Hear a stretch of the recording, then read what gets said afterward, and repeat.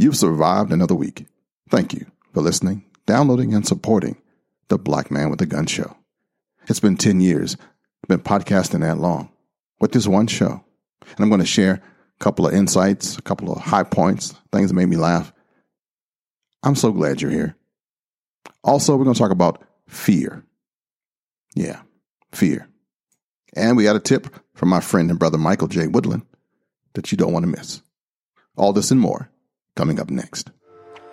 BlackManWithAGun.com, Ken Blanchard's Pro-Gun Podcast. On this week's show, I'm going to talk about fear and 3 elements about fear that maybe you never thought about before. It mixes in with a little bit of history and some stuff to make you think, because I like to do that. But on the lighter side, I'm just glad to be here. Glad to be here for you another week. Shout out belatedly to all the Marines. Happy birthday. And thanks to all the veterans for your service. This weekend, I got a chance to go to a local pod community event called the DC Podfest. And I had probably 100 people there, and new podcasters mostly. And I was one of the old salts, and it gave me a chance to just reminisce and think about all the blessings in which you have given me, being my friend and listener, being there for me on social media, helped me grow as a person. So I just want to say thank you. Thank you for just being you. I want to recognize and thank the 25 members of our Patreon account. That community has been supporting me for a while now, and I thank you for your generous donation. I can't do this full time, and sometimes I just want to throw up my hands and scream, because it takes work to put out a good podcast, to make it sound good, to be entertaining, to be informative, to be educational, to be controversial, to be respectful, all that. It takes some brain power, and you get it, and I appreciate you helping me out. After John Wayne leads us in the Pledge of Allegiance, we're going to get on with episode number 546 of the Black Man with a Gun show. I pledge allegiance to the flag of the United States of America and to the republic for which it stands, one nation, under God, indivisible, with liberty and justice for all. Now, I suppose this would be a good time to talk about patriotism, nationalism, racism, John Wayne, and standing and kneeling and protesting, but I don't feel like it. So I'm just going to move on. I still like John Wayne. I still like my country. I still like the flag. And if any of those things offend you, you can stop listening right now. Bye. All right, cool people. Let's go.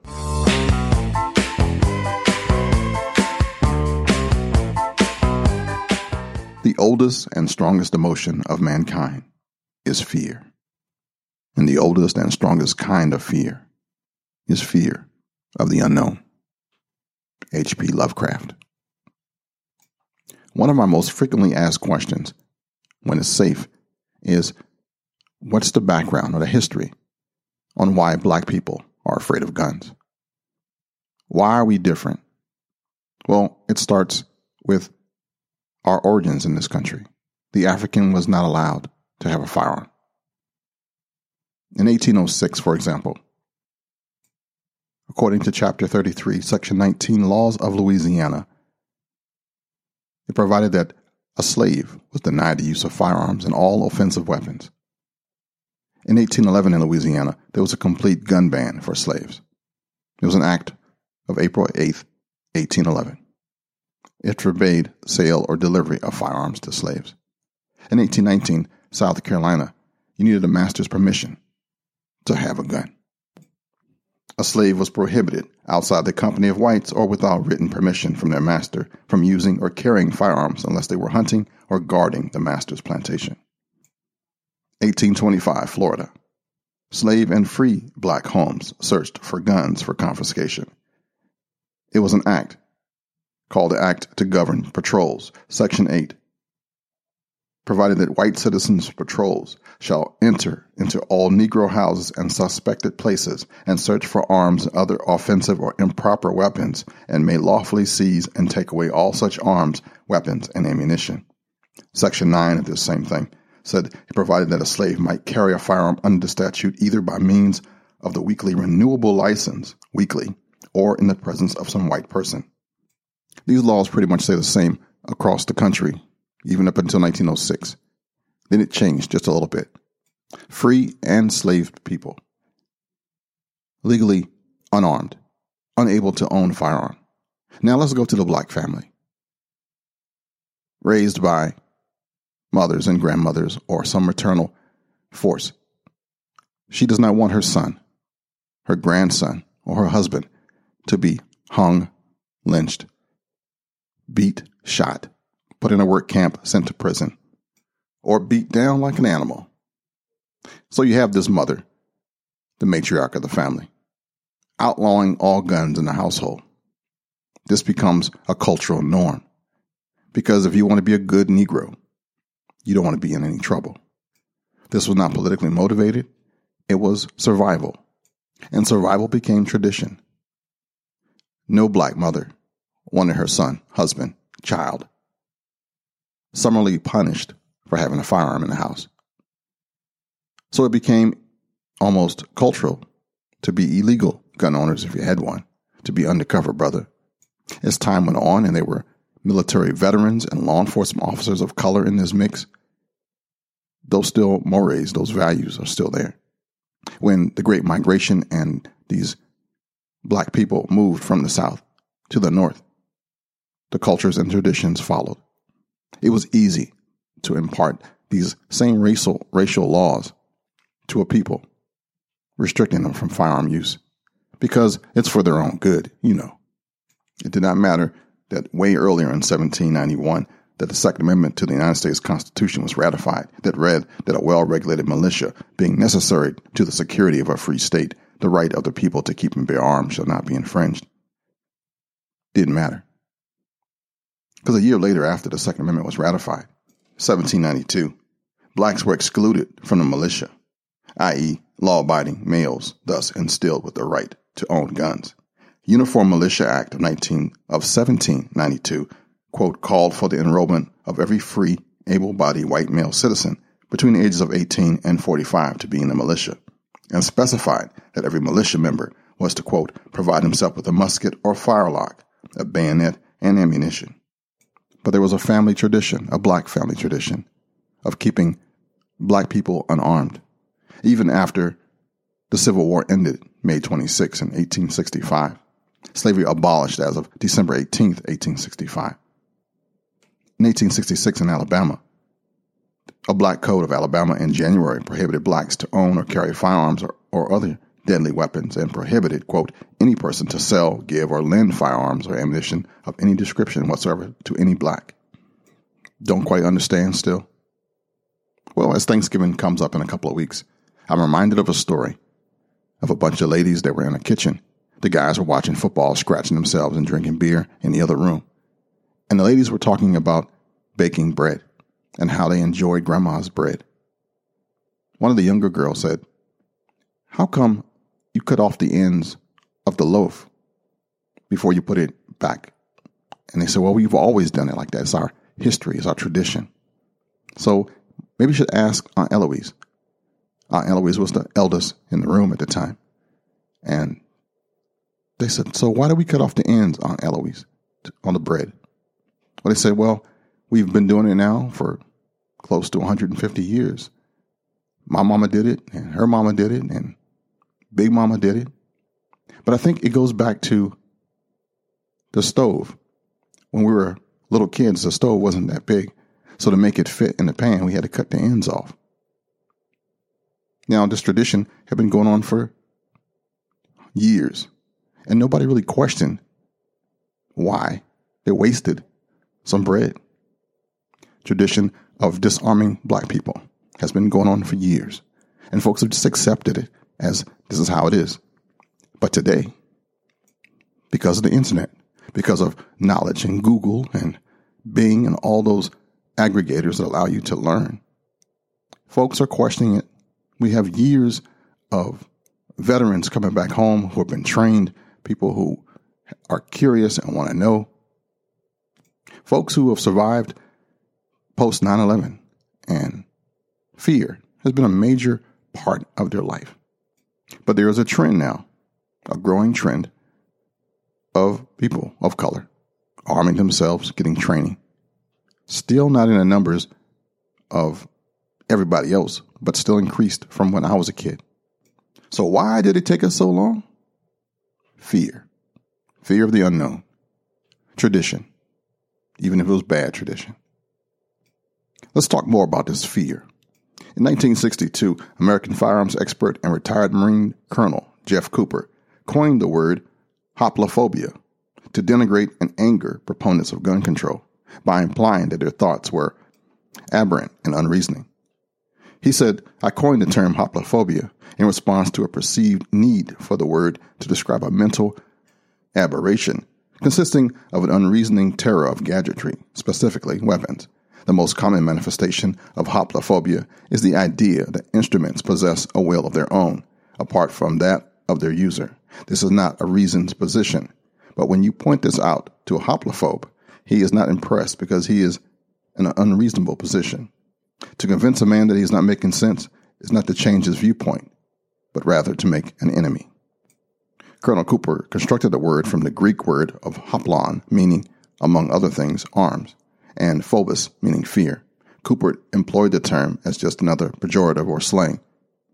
Fear. Gandhi said, "The enemy is fear. We think it's hate, but it is fear." Fear is used by our friends as well.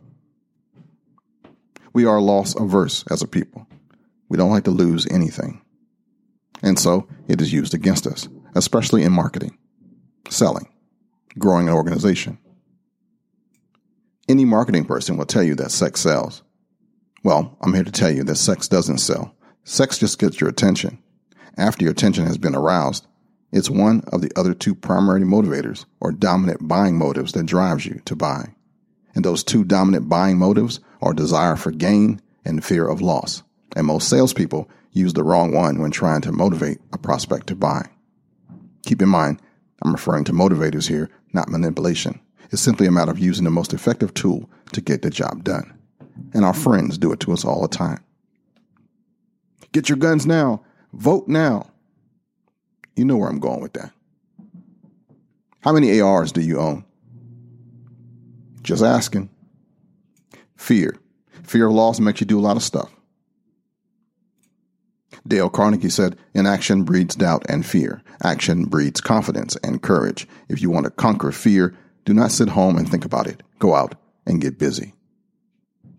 But sometimes people are overcome by fear, even paralyzed, by the expected pain associated by the loss, whatever it is. So what do they do? What do? We try to protect against our pain. That means we might try to hold tight to the moment, such as taking a photo, or might make sure that the relationship stays positive, avoiding conflict at all cost. Unfortunately, these efforts break the living connection, making the object of their love more of a possession. People may tend to the object looking at their photo or doing everything, quote, right for their partner, but they are no longer fully open and connected, and eventually the love itself dies. Sometimes people defend against the feared or expected pain from loss by staying emotionally distant from people. Different kind of loss here, but they might even keep their lives small and controllable. Some people won't leave the ghetto, won't leave a bad situation, won't leave a bad job, won't leave a bad relationship because they want to control what they have. Better to have the devil you know than the one you don't. But this leaves you feeling cut off from an important part of yourself, the part that wants to be curious, the part that wants to grow, the part that wants to explore the world. It can even kill passion. So as a result, you're stuck. You remain stifled and feel empty or dead inside. We do it to ourselves. If you can realize that you're protecting yourself from the pain of loss, then you have a decision to make. You can either let that moment of realization slip by and continue to live a defended life, or you can take action and break loose. Fear of loss is huge. Never be afraid to try something new. Remember, amateurs built the Ark. Professionals built the Titanic. Just a little bit about fear, and I'm hoping that it made sense to somebody.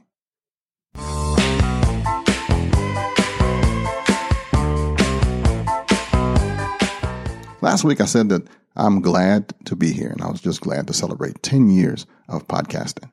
Podcasting itself is only about 13 years old, and I've been doing it for 10. And you've been with me for the ride. If you're new to the show, welcome, and thank you for being here. Big shout out to all those who have persevered and stayed with me through all my changes and iterations of this show. Remember, originally it was the Urban Shooter podcast, and I probably changed my intros and outros every 6 months, and some of you guys liked it, some of you guys didn't.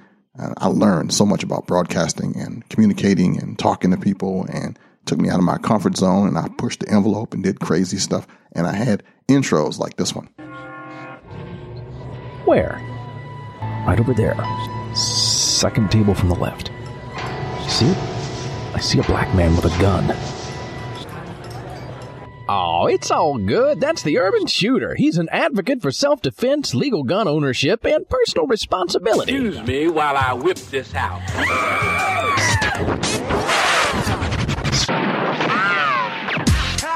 It's the Urban Shooter, able to leap tall buildings in a single bound.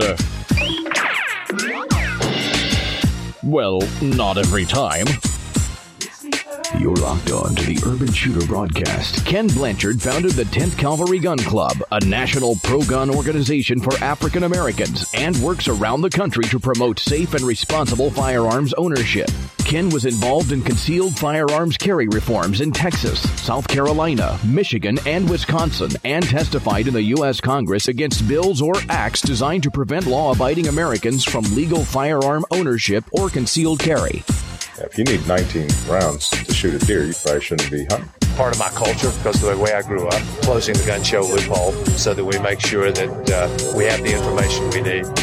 Ken Blanchard has been featured on radio and television shows across the United States and Europe, as well as documentaries and movies. Ken has also been featured in the Wall Street Journal, the Washington Post, and now the Urban Shooter himself, Ken Blanchard.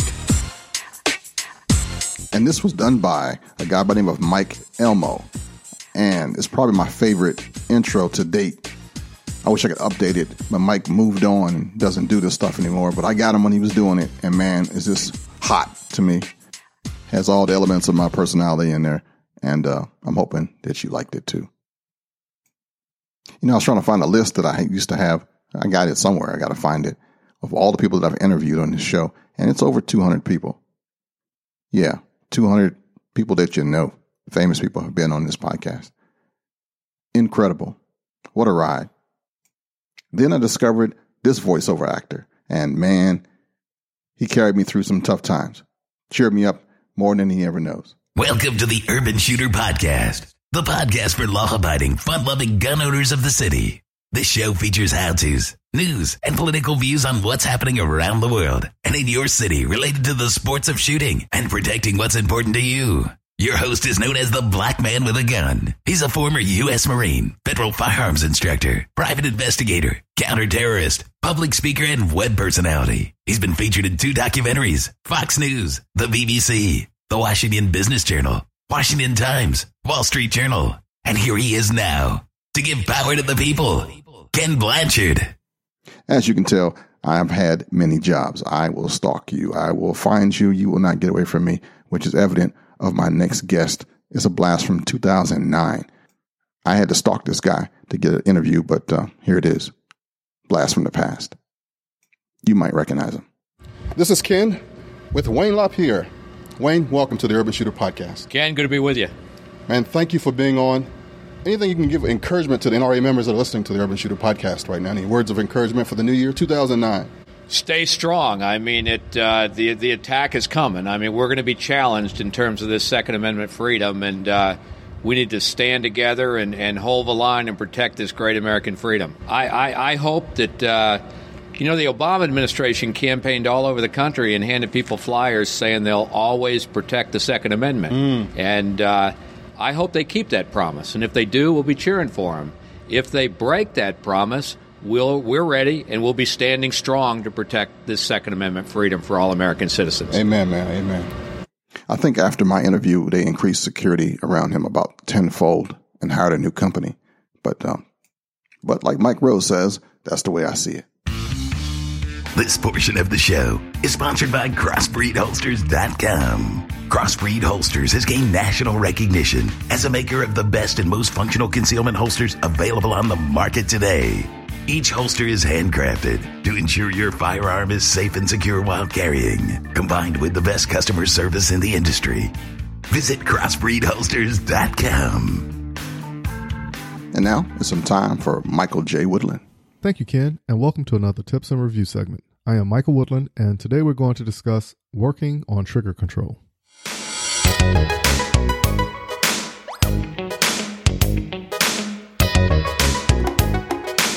This is a topic that does not make sense to a lot of people when it comes to shooting. Controlling the trigger is the pregame to your next shot. The easiest way to explain it is when you are first introduced to something, it could be a bit difficult, but the next time you visit it, the outcome should be less painful. If you ever dry fire your handgun or AR-15, this conversation will cover both of them. Have you ever noticed the tension it takes to pull the trigger? The next time you are doing some dry firing drills, take notice on how much it will take for the initial pull. After you pull the trigger, hold it back without letting go. Now, recharge the firearm. The next step will take some concentration because if you move too fast, you will lose it and have to start all over again. With your finger holding the trigger back, slowly let off the trigger until you feel or hear a metallic click. When you hear or feel this click, stop. Now, pull the trigger again. Did you notice how much lighter it was from the initial pull? Once you practice that a few times and once you feel comfortable with it, work on it from the draw or do the drill we talked about in the past where you balance an empty casing on the front sight without it falling off. Or if you have the AR-15, simply do the dime washer drill. Why is this important? There are many reasons, but one factor is that if you make it easier on yourself, the outcome of your performance will be better versus allowing the trigger to completely reset and pulling it again. Eventually, the muscles in your hand will get tired and you will have a greater chance of pulling or pushing the firearm left or right, which could throw your shot off tremendously depending on your distance from the target. Once you get this down to becoming second nature, then you will see your rate of fire increase. Just like anything else, practice at least 10 minutes a day or more, and you will see results at the range. For those who are looking to contact me, visit blackmanwithagun.com and under the Leaders tab, click on my name, Michael Woodland, and shoot me an email. Until next week, keep shooting, keep practicing, and have fun. Back to you, Ken. Thanks, brother. I want you guys to just recognize Michael for a minute. The guy retired from the Army, served his country. Got some medical issues, but still a boss. He's still doing it, still doing the best he can. And he jumped right in to help me with Black Man with a Gun show. He's my protege. He's willing to learn. And I even try to give him more duties on this thing. But he quietly and respectfully said, not right now. So just give him some love somehow. Shout out to him. Hit him back on his email. Let him know that you appreciate him. Because life is too short. You got to do that. You got to give people their flowers while they're living. Do you have a concealed carry permit? Have you received training? Been educated in its use of self-defense and protecting you and your family? Well, one piece you might be missing is self-defense insurance. It's what responsible gun owners do. A friend of mine started a company, a magazine back in the day. And the magazine was successful. He was able to branch out, provide education, training, and self-defense insurance for responsible gun owners. It's the USCCA. I am now an affiliate. I want to show off my buddy right now. Go to uscca.blackmanwithagun.com and check out the page. I guarantee you there's something that you could use, something that can help you, something that can make you better. uscca.blackmanwithagun.com. Check it out. Education, training, and self-defense insurance for responsible gun owners. Speak Live Podcast. Do you want a new podcast to listen to? Check out my new one. It's called Speak Life.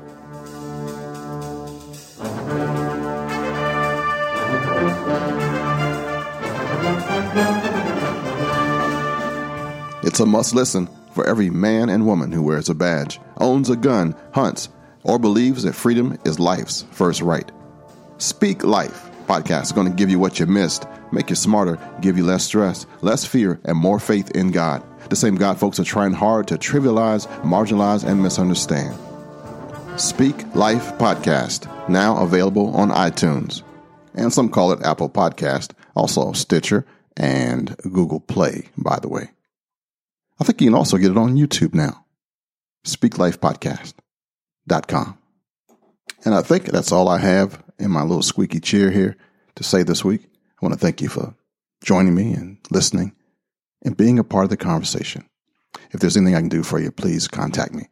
All my contact information can be found at blackmanwithagun.com. And check it out because David Cole has been writing some really cool stuff the last couple of weeks. Don't want to miss it.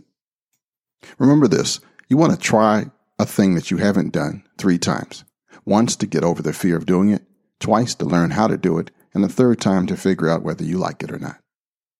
Until next week, just in case nobody has told you this today, I love you. There's not a damn thing you can do about it. Until next time, shalom, baby. Thank you for listening to the Urban Shooter Podcast. Ken would love to hear from you. Email him at blackmanwithagun@gmail.com. Talk to you next week.